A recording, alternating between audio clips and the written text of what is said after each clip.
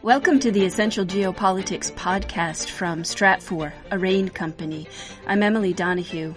Today I'm speaking with Stratfor's senior European analyst, Adriano Bosoni. Welcome. Hello, Emily. Nice to talk with you again. The German government recently released a proposal to link the disbursement of EU funds to maintaining a strong rule of law. Why is this idea so controversial in Europe? Well, the European Commission and several countries in Western Europe are worried that the rule of law may be weakening in countries like Poland and Hungary. The European Commission has warned that decisions such as reforming the judiciary to allegedly put it under more supervision from the government, or pressure on critical journalists actually goes against EU values. So in recent years, there has been a debate over whether or not countries where the rule of law is weakening should receive EU money if they are in a way violating EU principles. This has been under discussion for years now, but Germany, which currently holds the rotating presidency of the EU, has issued a proposal to actually implement the idea. So it's the first time that we have a concrete proposal to link the disbursement of EU funds to maintaining a strong rule of law. But of course, it's kind of a compromise proposal that is not making anyone happy. Central and Eastern European countries have criticized it, but also Northern and Western European countries for different reasons. Let's talk about those reasons. This seems like it might be a cloaked threat to Central and European countries. Yeah, it is a threat because these countries are net receivers of EU funds. It means that they get more money from the EU in terms of cohesion funds, agricultural subsidies, and other European money than what they contribute. So they are net receivers of EU money. And for them, it's a really big deal. It's been one of the drivers for their economic expansion since they joined the European Union. So if they no longer receive that money, their economies will be negatively affected. And they are worried about this because at the same time, they are both net receivers of EU money and have been accused of weakening the rule of law. So they stand a lot to lose if a direct link between the two issues is established.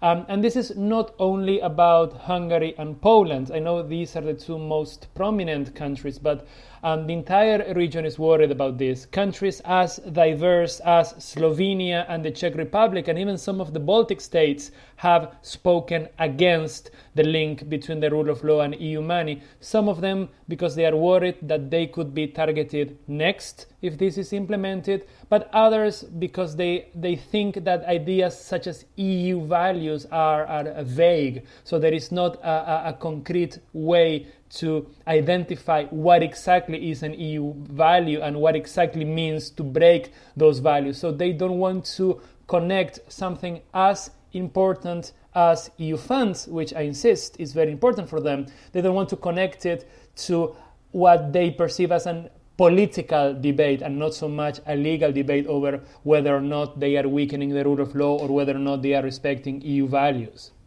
Can I ask you a little clarifying question here, Adriano? The rule of law is a political question internally, certainly, to these countries, correct?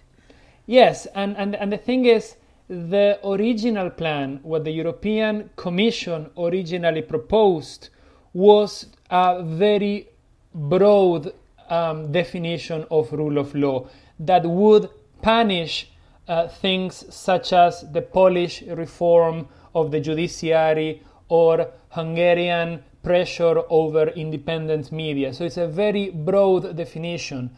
But the German proposal, the one that was recently released, has a much narrower approach. And they are saying that they only should cut funds to those countries that misuse that money, to those countries that have corruption in the use of European money, to countries that get European money and then they steal it or they use it for something else. So it's a much narrower definition. It's not what the European Commission wants, which is this broad idea that could include pretty much anything. It's a much more specific way to link EU money to legal issues in every member state.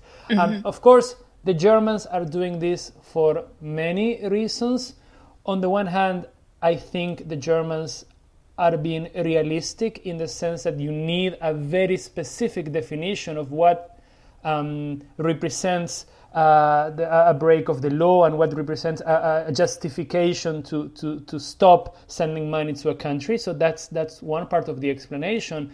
But I think that the Germans are also worried that Hungary, Poland, and many other countries could veto very important decisions that the EU has to make in the coming months, such as the approval of the next budget for the 2021-2027 period, or the implementation of the coronavirus relief fund. These are all decisions that require unanimity, which means that every single member state has veto power.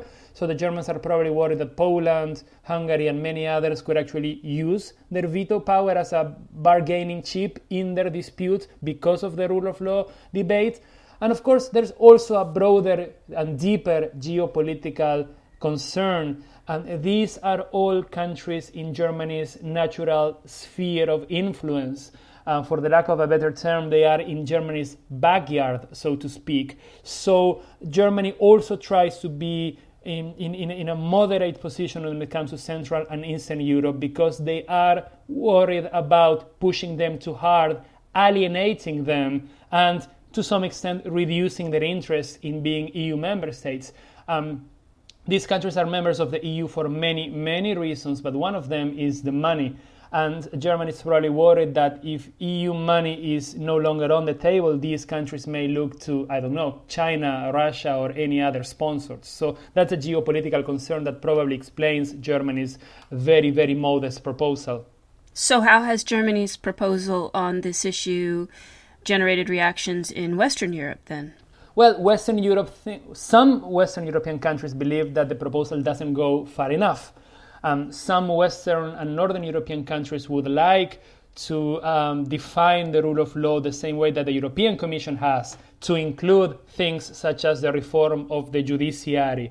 So they are criticizing the Germans for kind of, quote-unquote, backing down and being too soft on Central and Eastern Europe. So, as I said at the beginning of this conversation, the Germans tried to be in the middle and try to satisfy both the East and the West, but they ended up irritating actually both.